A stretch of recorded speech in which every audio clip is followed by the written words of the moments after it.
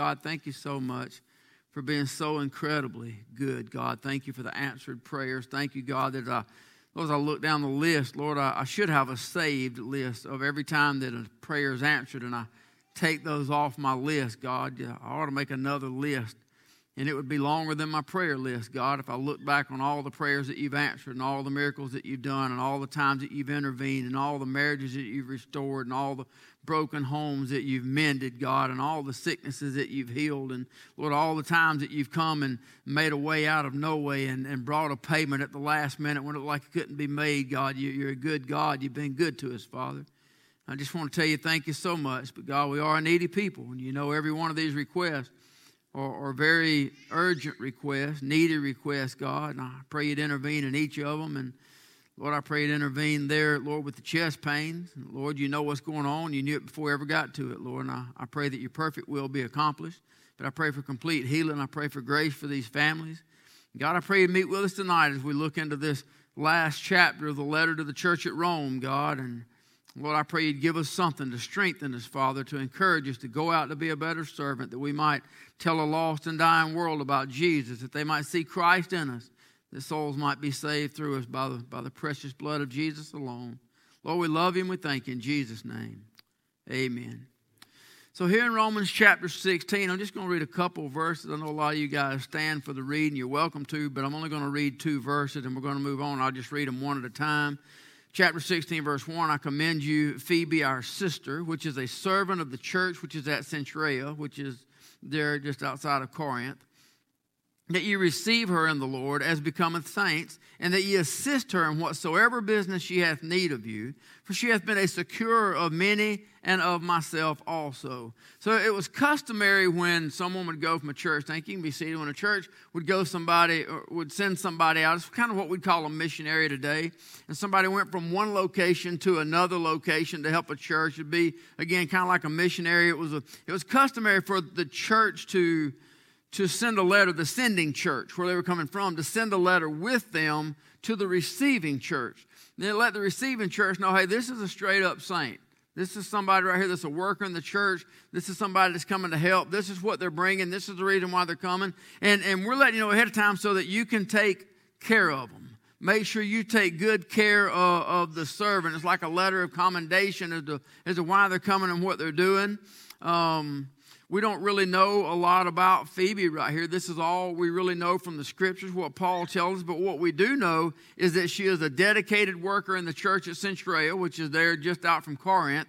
And we know that she's obviously a dedicated Christian woman. She's obviously done a lot to help Paul by the things that he says here. And because of that, in this one statement, God has chosen to immortalize her name, put it in the Word of God just for being a servant. He tells the church at Rome, says, I want you to take good care of her. It's not just a responsibility of a receiving church to have a missionary come in and take care of them. It's a blessing to have a missionary come in and you get an opportunity to take care of them. It's a blessing to be able to do something for somebody that honestly they give their whole life to serving the Lord.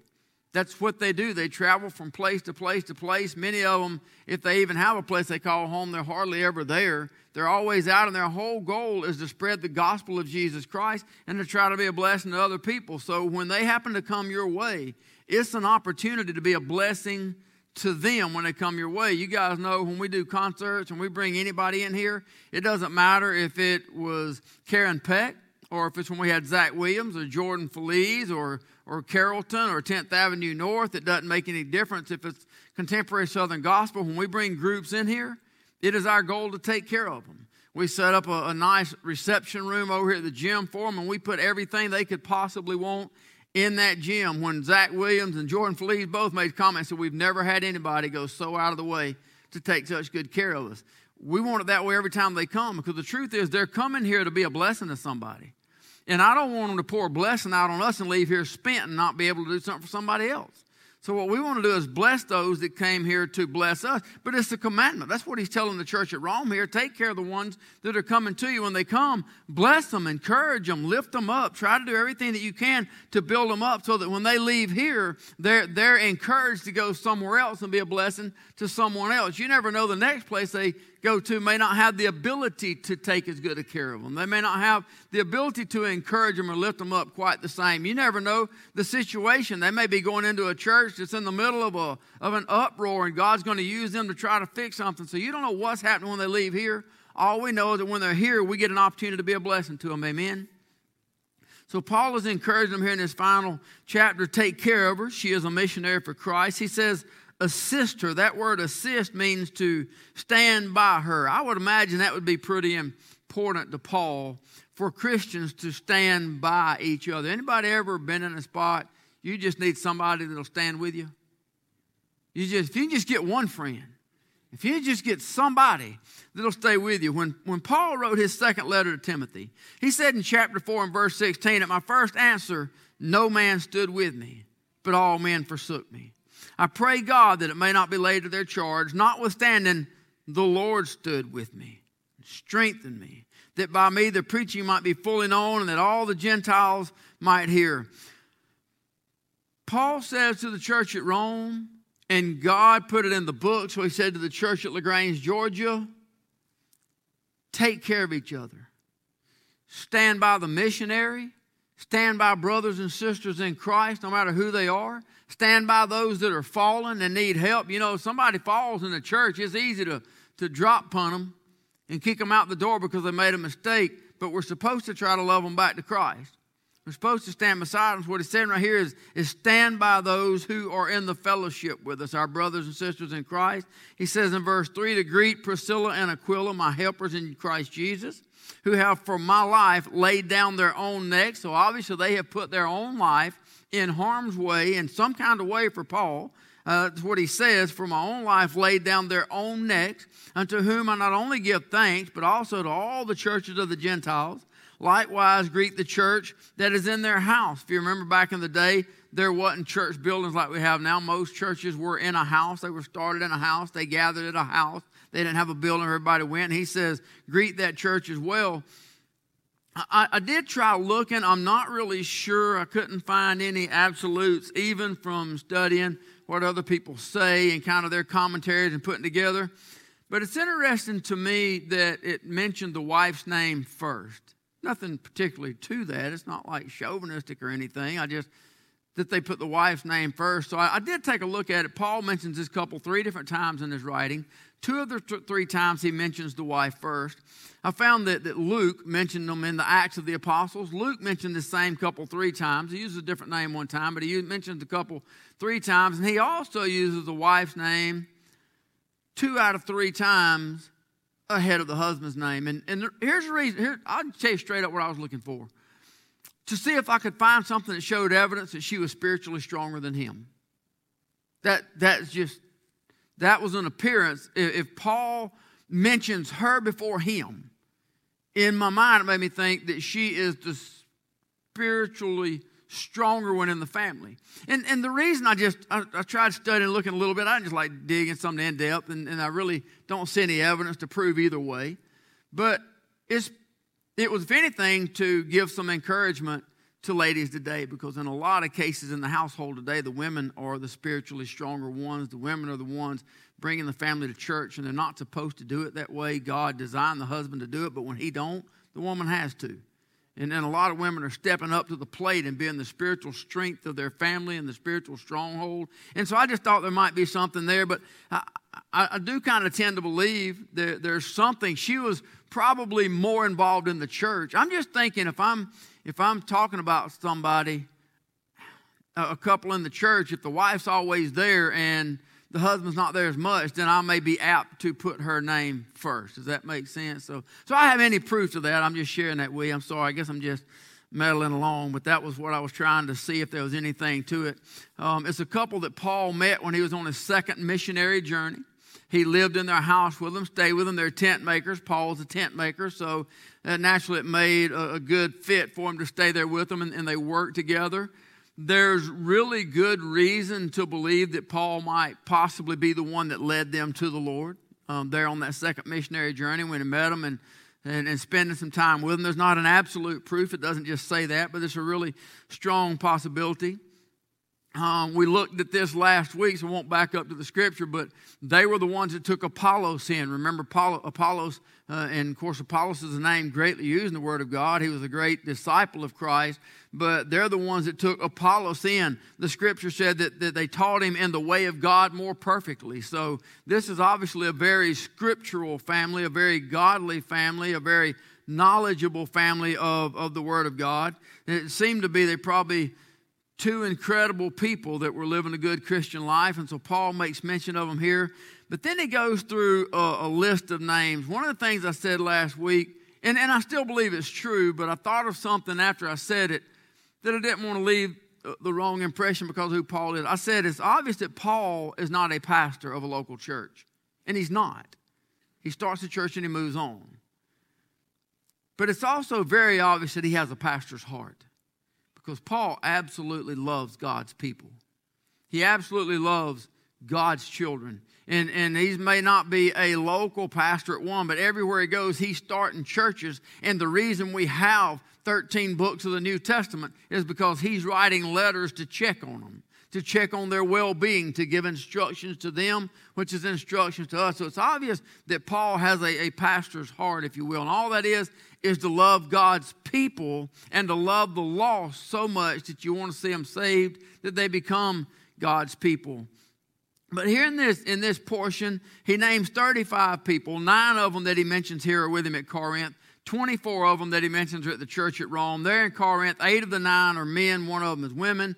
The ones at the church at Rome, he mentions 17 men, 17 women. And then there's the 2 households that he mentioned. Those are of the households. And then there's several unnamed people in here that are mentioned as well. You know, it's funny how God puts a lot of stuff in his word that he gives you just a little bit, and it's like he pulls it back and he don't give you the details, and it makes you want to know what they are. Y'all know what I'm talking about?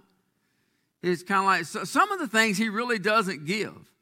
God said, let there be light, and there was light. God saw the light that was good. God divided the light from the darkness, and the light he called day, and the darkness he called night. What was the light? I don't know, and you don't either. There's some things he just doesn't tell. I don't know what the light is. He never tells what the light is. It's not the sun, because a few verses later, over in verse 16, it says he made the greater light rule the day, the lesser light rule the night. So back when he created light to start with, it wasn't the sun. So you know what I'm saying? I'm just saying there's some things in there that they don't tell you what they are, and you can dig and study, and they're just not there. But then there's others that they are there. There's things to learn, but they're not for surface reading. They're not for your 15, 20-minute devotion every morning. They're for your study. They're for when you want to take time to do some word studies. They're when you want to dig in and you want to try to search and put things together. It's almost like God deliberately hides some things to give you something to study about. But it's amazing to me when you're studying for something, how much other stuff you find. It's almost like that's the bait to get you in. But once you get in there, there's all kind of stuff that God just starts revealing and puts in there. So I did a little bit of study on these individuals. I learned a good bit about each of the ones that he names here, as much as I could, but I had to learn it from theologians, from commentaries that different men write, because obviously in the names that are mentioned here in verses 5 through 15, they're not mentioned anywhere else in the Scriptures.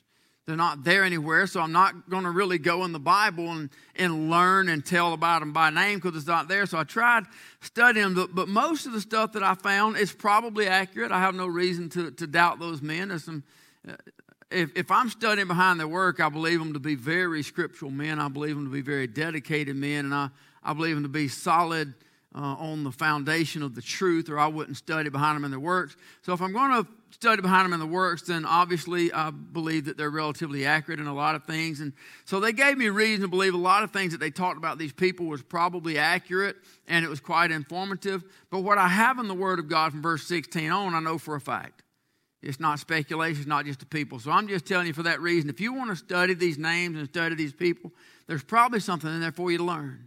There's probably something good there from studying their lifestyles, but tonight I'm not. Y'all know this hasn't been a word by word through Romans anyway, although we've been here for more than a year. It's more of kind of a scan. So we're going to drop down, if you would, to verse number 16. Paul says, salute one another with an holy kiss. The churches of Christ salute you. That would have been customary in the day. I mean, today when we come in the door, listen, I love you. I promise I do. I mean it, but do not kiss me on any portion of my body. But shake hand and hug my neck If you don't hug my neck, I can be offended by that. If you don't shake my hand, well, I can take the fist bump. I'm getting over it. COVID got me past it. So some of you can wear that crutch and you don't have to shake hands if you don't want to. But it's kind of customary today. We shake hands. We hug one another's neck. That's what Greek with a holy kiss. That's what he's talking about here. It's a sign of love amongst the brethren. It's a sign of acceptance and mutual respect that's come together. But then in verse 17, Paul gives a warning. He says, I beseech you, brethren, mark them which cause division and offenses contrary to the doctrine which you have learned, and avoid them. They that are such serve not our Lord Jesus Christ, but their own belly. By good words and fair speeches deceive the hearts of the simple. Paul says, mark them that sow discord. Mark them that create division in the church. Especially mark those who are false teachers. Mark those who teach something contradictory to the Word of God. Paul gives this same warning to almost half of the churches that he writes to. We've already looked at some of the letters. We know when he wrote to the church at Galatia, it was plagued with legalism. We know that the church at Colossae had a lot of idolatry there. They were plagued with false doctrine, people in the church trying to bring up false doctrine. We know when he wrote to Thessalonica, there was a lot of false eschatological teaching. They were missing it in, that's the teaching of death and the judgment after death and the eternal life, heaven and hell. There was a lot of things being taught wrong there. We know that Paul warned these churches of the things that was going on, what was going on inside of that church. If you remember, there was a lot of discord in the church at Corinth, and Paul talked about the one that was sowing discord was obviously one person, because he calls this person out and says, get him out of the church and come together with him, gather him with the brethren, and if he won't walk the line, you have to put him out.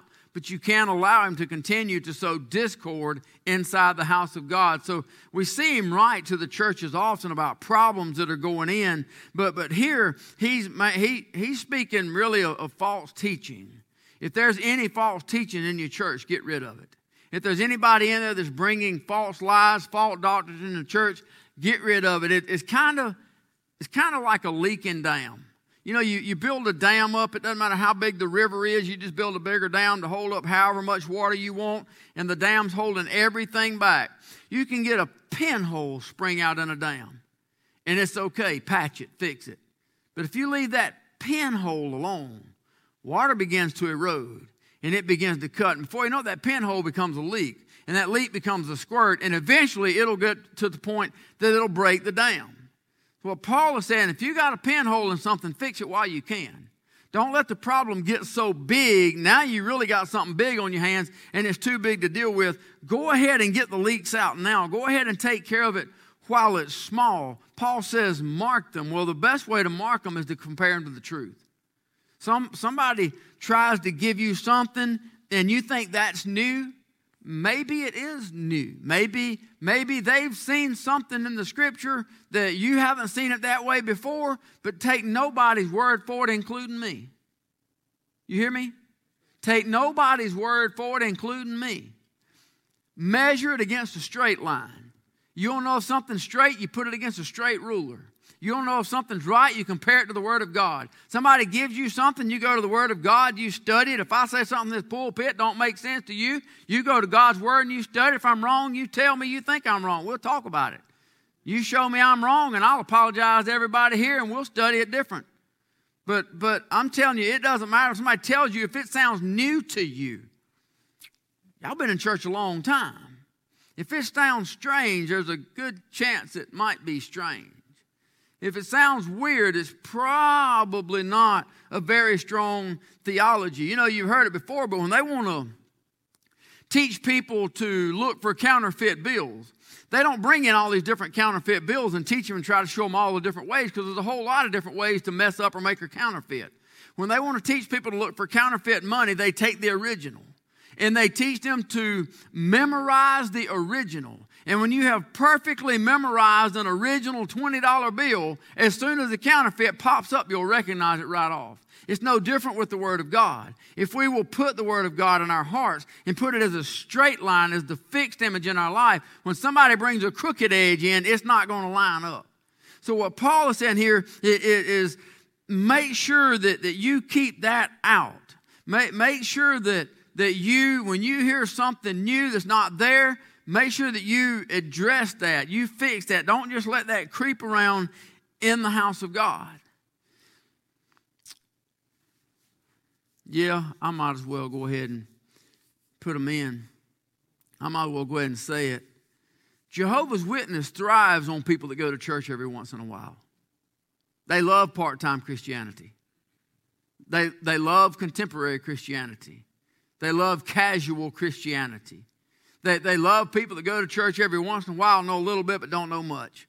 Because they come to the door, they mention God, they mention Christ, they think they got you on a hook and they begin to reel you in. But those guys are drilled, they are taught, they are trained what to come to your door and say. They are trained in the Scriptures. Here's where you'll run into problem with them. If you try to sit there and talk to them on what they're at and you don't know enough Scripture to shut them up, they will win every argument with you because they are drilled in what they are telling you. But if you'll get them off their game, take them to a Scripture you don't know one to take them to, take them to the blood of Jesus Christ. You really want to get one? Take them to who is Jesus Christ. I'll share a little bit more about that in just a minute. But Paul says, for they are such that they that are such serve not our Lord Jesus Christ, but by their own belly and good works and fair speeches deceive the hearts of the simple. What Paul is saying is that they're motivated by their own interest. They are driven by their own belly. Later on,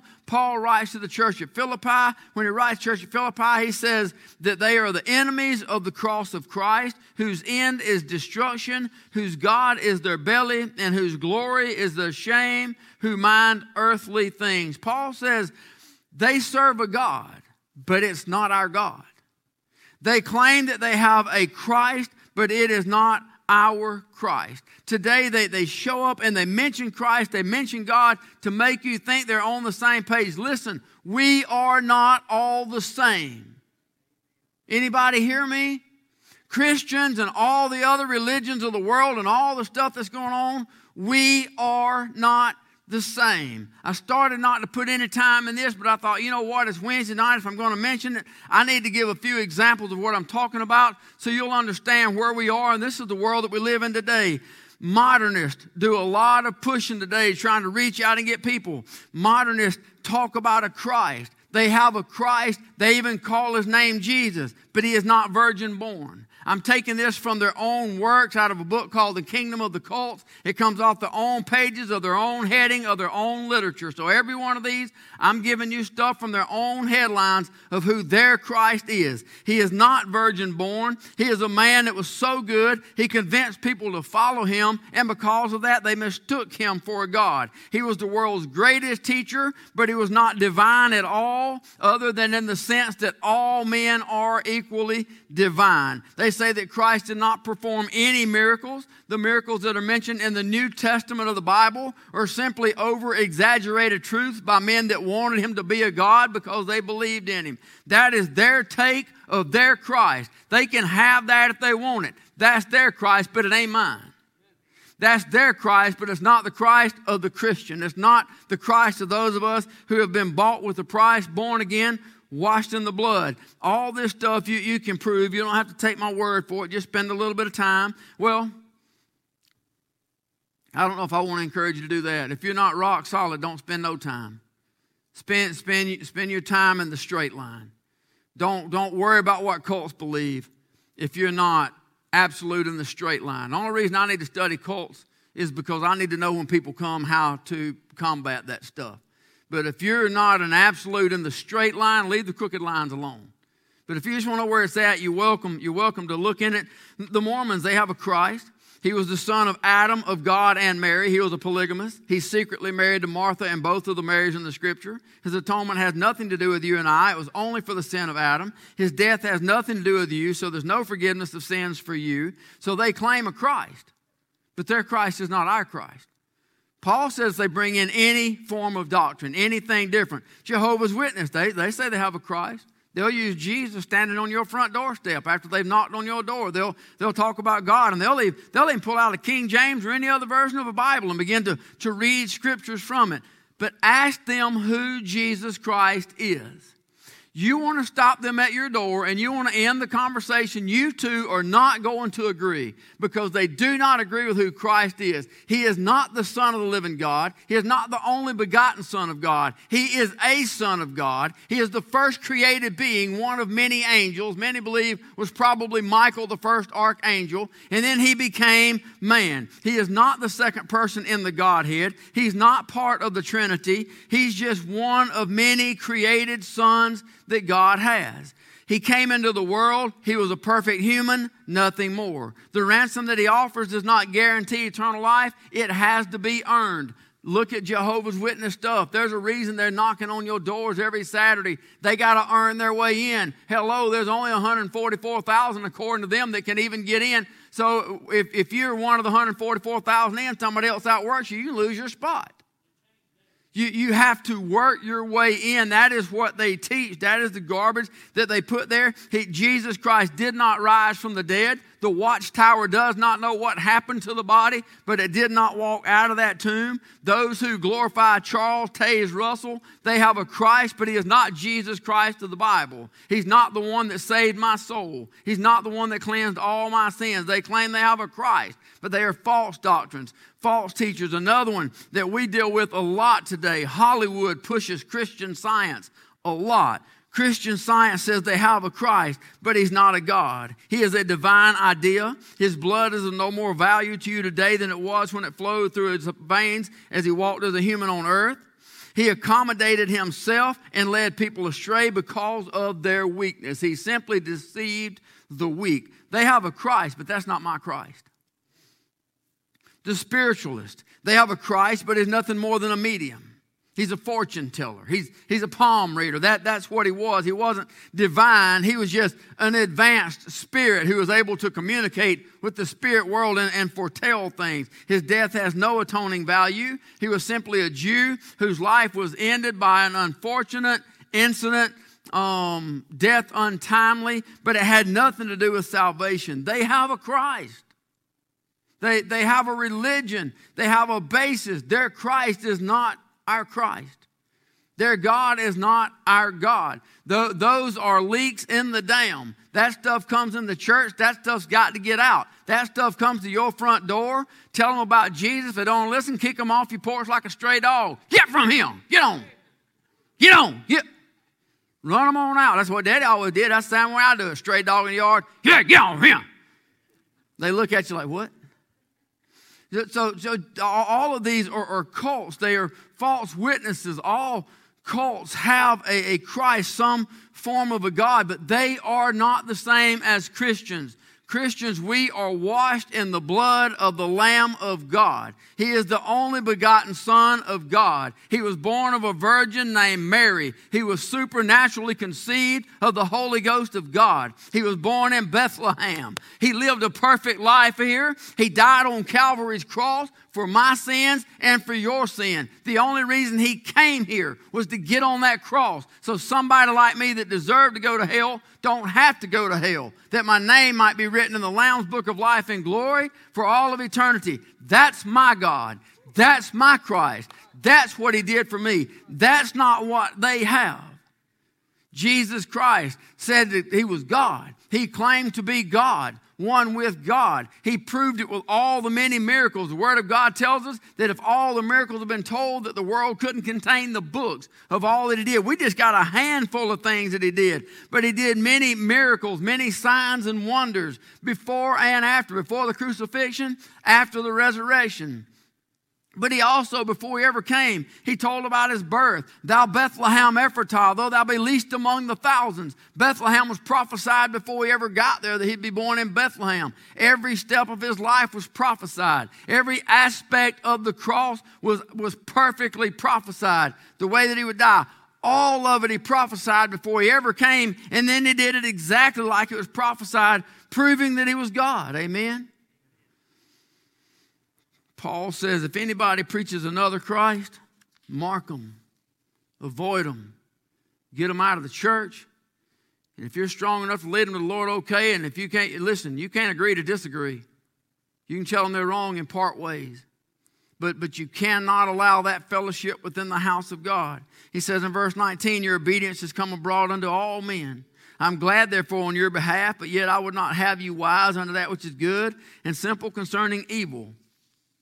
That's the fourth time in this one letter that Paul has talked about obedience. As we studied it, we saw in chapter 1 and verse 5, he says, by whom we received grace and apostleship for obedience to the faith among all nations for his name. Chapter 5, Paul gave us the contrast between obedient and disobedient when he said in chapter 5, verse 19, is by one man's disobedience, many were made sinners, speaking of Adam. So by the obedience of one, that would be Jesus Christ, shall many be made righteous. And then in verse number 6, he reminded us that however we live our lives, that is a demonstration of who we obey.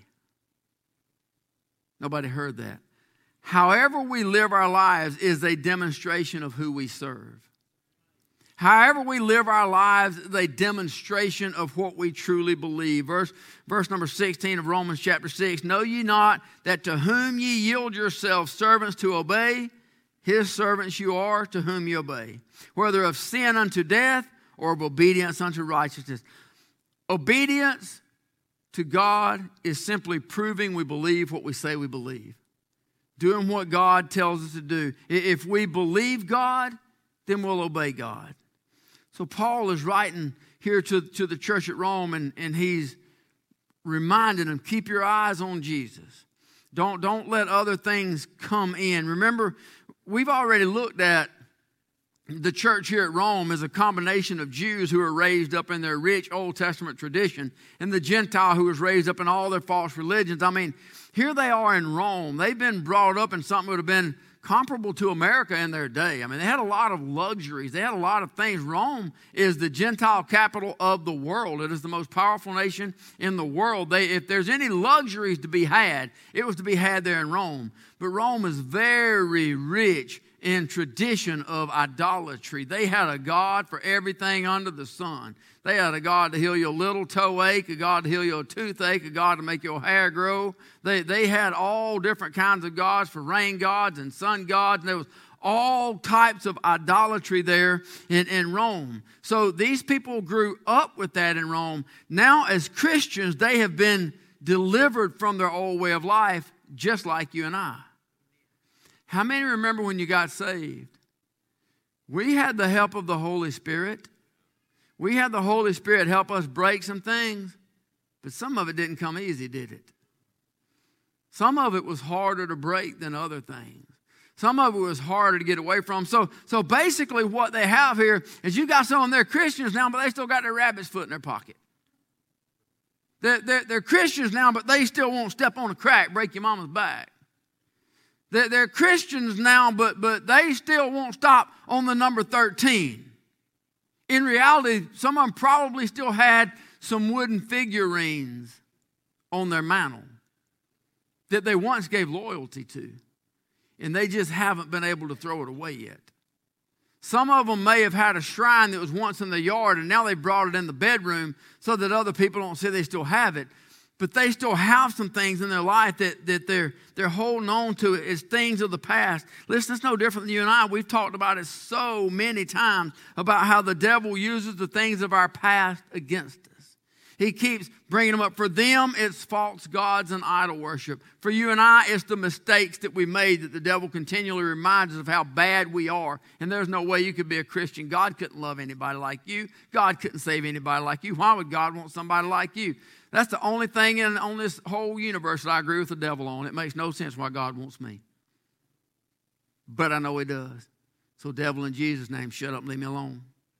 I don't know why he wants me, but you can't talk him out of it. Amen? We done come this far. We're going to stay the rest of it. If the power of God was enough to get them beyond their idol worship, then the power of God is enough to get us beyond our past. To get us to a place where we can be one with God. A great example in the Old Testament, I've got just a few more minutes, so we'll finish whatever we can. But a great example in the Old Testament would have been Moses. Moses, you know the story found in the bulrush, Pharaoh's daughter. He was raised by Pharaoh's daughter. He was raised an Egyptian, right? Acts chapter 7, verse 22, Moses was learned in all the wisdom of the Egyptians and was mighty in word and deeds. In spite of the fact that he was raised an Egyptian, he chose God. Just like this church at Rome, in spite of the fact they were raised in idolatry, they were raised Romans, they have chosen Christ. In spite of the fact that many of you may have been not brought up in the church and not been carried to church your whole life, you're raised in all kinds of stuff. Lord have mercy, if you had a television in your house, if you got a television in your house now, you've got all kind of sin that just infiltrates us through commercial. We're raised in all kind of stuff, but because you're a Christian, you've chosen God. Moses was raised in the way of the Egyptian, learned all the wisdom of the Egyptians, mighty in words and deed, but he chose to follow God. He chose God's people. But in his pride of who he was, in trying to help one of his Hebrew brethren, instead of becoming a missionary, he became a murderer. Instead of being a missionary to help the Hebrew or even try to reach the Egyptian, he killed an Egyptian because the Egyptian was beating up one of the Hebrew brethren. So then he has to run. Now, for 40 years, he's on the backside of the Midian desert. For 40 years, he lives over in the wilderness. It took 40 years for him to gain all of the self-confidence that he had, all of the strong will that he had. It took him 40 years to learn all that in Egypt. It took him 40 years to get all that out of his system. I know you've heard it said. I don't know who said it first, but I wrote it down because I know you've heard it anyway. But the saying says, it only took Moses a day to get out of Egypt. But it took 40 years to get Egypt out of Moses. That's a lot like you and I. God has the same long suffering with me that he had with Moses. God has the same long suffering with you that he had with Moses. It took us a long time to get to where we were. On the day we got saved, we had spent probably years getting to where we were and all the things that are in us. In an instant, God saved us. But it's going to take years. I mean, in a second, we were delivered from the world.